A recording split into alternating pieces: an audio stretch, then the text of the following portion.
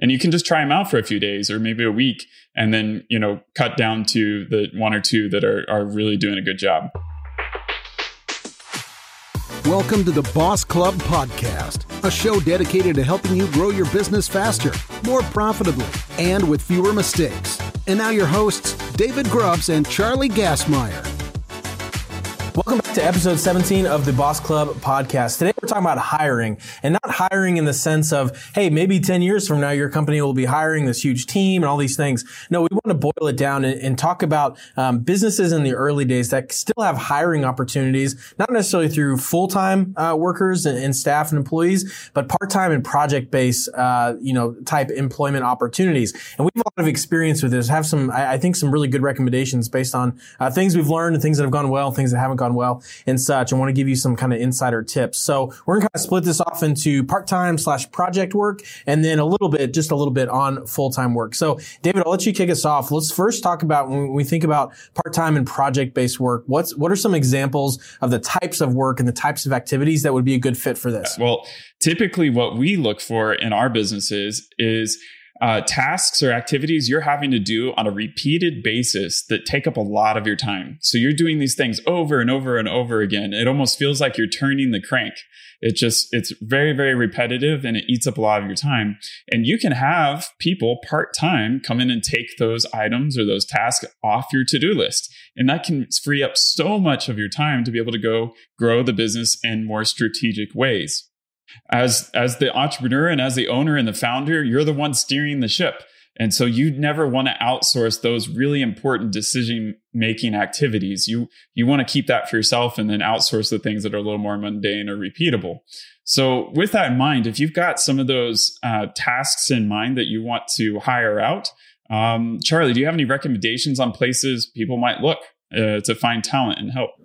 Yeah, and I would just want to add one more quick point to what you said. I think, the reason you don't want to outsource these strategic decisions, especially in the early days, is because nobody cares about the business more than you do. And so even if there's other talented people, they might not, they just don't eat, breathe, and sleep this stuff just the same way you do. And so, and then the other thing would be, not only are they repetitive tasks, but repetitive tasks that don't uniquely need to be done by you. There might actually be repetitive tasks in your business that really can't be outsourced. Like if you're an artist and you're selling your art and you're making the same stuff over and over again, well, that's gonna be hard to hand off to somebody else. But potentially like fulfilling orders, or maybe there's could be aspects of that don't actually have to be done by you and you individually, and that would be a good opportunity to outsource some things. So some kind of framework there of what might be a good opportunity to hire. As far as where to hire people, there are a lot of different platforms.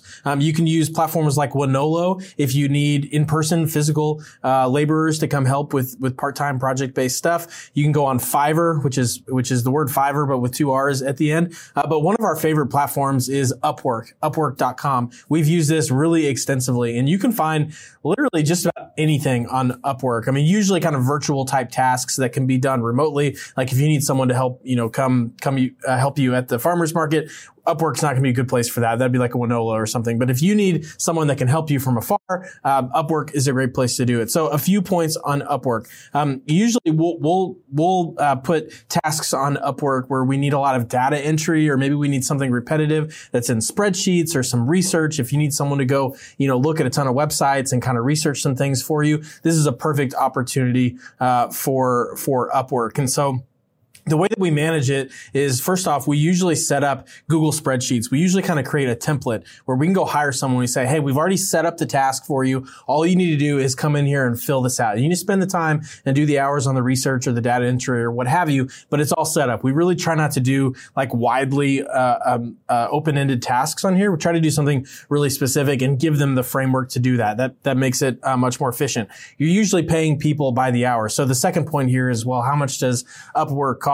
And the answer is it depends. So it depends on what you're hiring. It depends on where they are in the world, because it's not just people in the States, it's people all over the world. And so we've hired people in the United States for $10 to $20 an hour, or possibly a lot more depending on their expertise. And then people in other geographies might be as little as $3 or $4 an hour, which might feel like too little. That's, below minimum wage here in the United States. In other areas of the world, the US dollar is worth a lot there. And so that can be actually a really, really good job for them. So, don't feel like you're maybe paying people too little if that's their advertised rate. They get to advertise their rate and say, hey, I'm willing to do work for $3 an hour. That's fair for them. It's fair for you. And so you can get people really affordably for some of these tasks. So that's point number 2. How much do you have to pay people on Upwork? And then the third thing that I'll stop talking for a minute is one other kind of hack here that we really like doing is, especially if you've got a large volume of like research or something, we really like to end up hiring 4 or 5 people for the task in hopes that we're going to find the 1 or 2 most efficient, the most accurate, and the fastest on that, and figure out, okay, if we're having them input, all of this data in a spreadsheet, let's figure out how much does it effectively cost per piece of data entry to fill out this spreadsheet. Don't worry about the hourly cost. Let's look at how much we're actually having to pay for the outcome, the end product. And let's hire 5 and let's plan to keep 1 or 2. We're going to keep the 1 or 2 best, most efficient, most accurate people here in the group. And so that's how you can kind of look at a bunch of different people. You don't really know them from Adam, and that's how you can start to boil down who are some of the best people to work with. And through that process, we've found a few people in all parts of the world that are our go-to people. So when we have a task, now we've been working with them for a long time. So Lonnie or Marvin, like they're our go-to people, and we found them through that strategy. And so Upwork can be a really, really great platform for all kinds of tasks. I definitely encourage you to consider using it if there's something that's repetitive in nature, doesn't uniquely need to be done by you, and would help you have more hands in the business. So anything I'm missing on that, David, about Upwork? I go on and on. It's a great platform. We've used it a lot. The only thing I'd add is I really like the point you made about hiring more people than you need for the particular task early on. We have found that you find some stars that way. And in fact, if you can narrow down to 1 or 2 that you like from 5, it can save you 50, 60% on the cost of doing whatever task you're trying to do, just because some are much more efficient or much more talented at that task. And so I highly recommend doing that. And you can just try them out for a few days or maybe a week, and then, cut down to the 1 or 2 that are really doing a good job. Yeah, that's a good point. So let's kind of transition over to full-time. Now, for a lot of our entrepreneurs listening, this might be a while away, or for some, it might not actually be that far down the road where they need to start hiring people full-time in their business. We actually have some recent experience doing this in Boss Club. We just expanded the team and welcome Sam and Dorothy to the team as of the time of this filming here. But so this is fresh on our minds. So let's talk a little bit about kind of how and where you go find full-time people to join the team. Sure. So I think the first thing that we look out for is whenever you're hiring part-time staff to help you and you notice that you're starting to creep up on that particular position, taking, 30, 35 hours a week, they're becoming full-time. It's a very natural way to then go ahead and hire someone full-time to come on and do the 40 or plus hours a week. Just because you're already marching there. You're almost there already. I wouldn't do that from the start. So I wouldn't recommend just go hiring full-time staff from day one. This is something that you can use part-time staff to kind of walk into. And so you're not taking big risks upfront for yourself or for the person that you're hiring that's relying on you for their livelihood. So that's my first recommendation. The second one is that there are some tools once you get to that point that you can use to go hire people if it's you need to look outside of friends and family. The first one is Indeed. Indeed.com is just a great recruiting platform. There's LinkedIn and then also ZipRecruiter. And these are really great platforms that allow you to post a job. So you write a job description. Here's the work and the nature of the work that you're trying to hire someone to perform for you. And they have some templates on there that help you create that job description and that listing.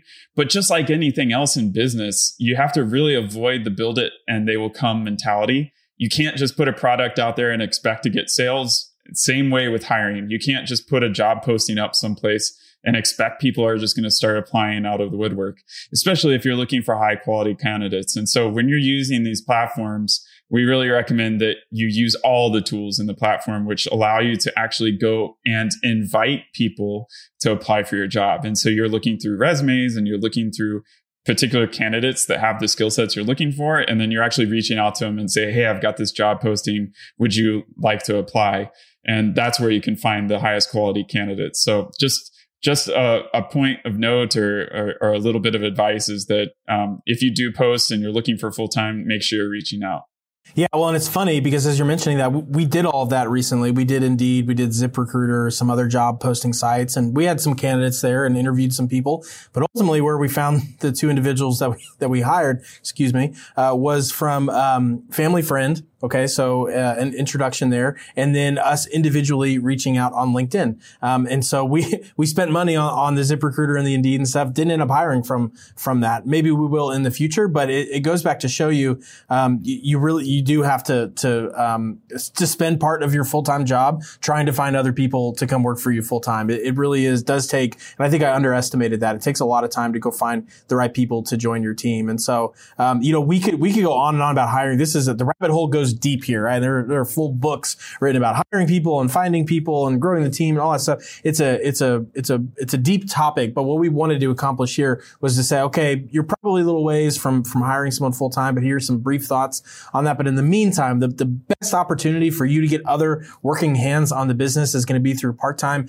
and project-based work. UpWork is our platform of choice to go do that, and wanted to provide some tips as to how we use it, how we've been using it the last few years, that we've found some good success and have been able to kind of reduce our costs over the course of the time through learning a few tweaks of that platform. So hopefully this is helpful to you. If you have any questions about hiring in your business or ways to scale and things, we're always accepting questions and comments and success stories to our email at podcast@bossclub.com. And we would love to maybe feature you on the show or address your question live here on the show. So feel free to reach out to us on that email address, and we can't wait to see you guys in next week's episode.